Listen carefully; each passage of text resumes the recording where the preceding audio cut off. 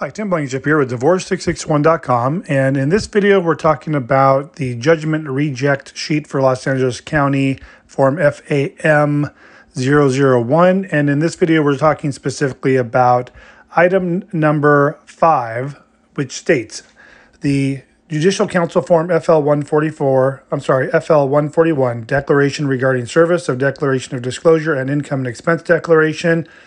Number 4 says must be submitted by the, number 5, must be submitted by the respondent as to the preliminary declaration of disclosure.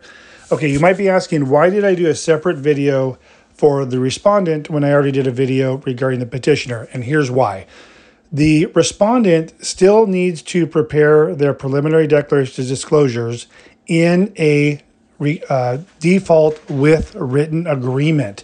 So even though it's a default case, you might think, oh, well, then the respondent doesn't need to do anything regarding their side of the paperwork because no response was filed. Well, that's incorrect.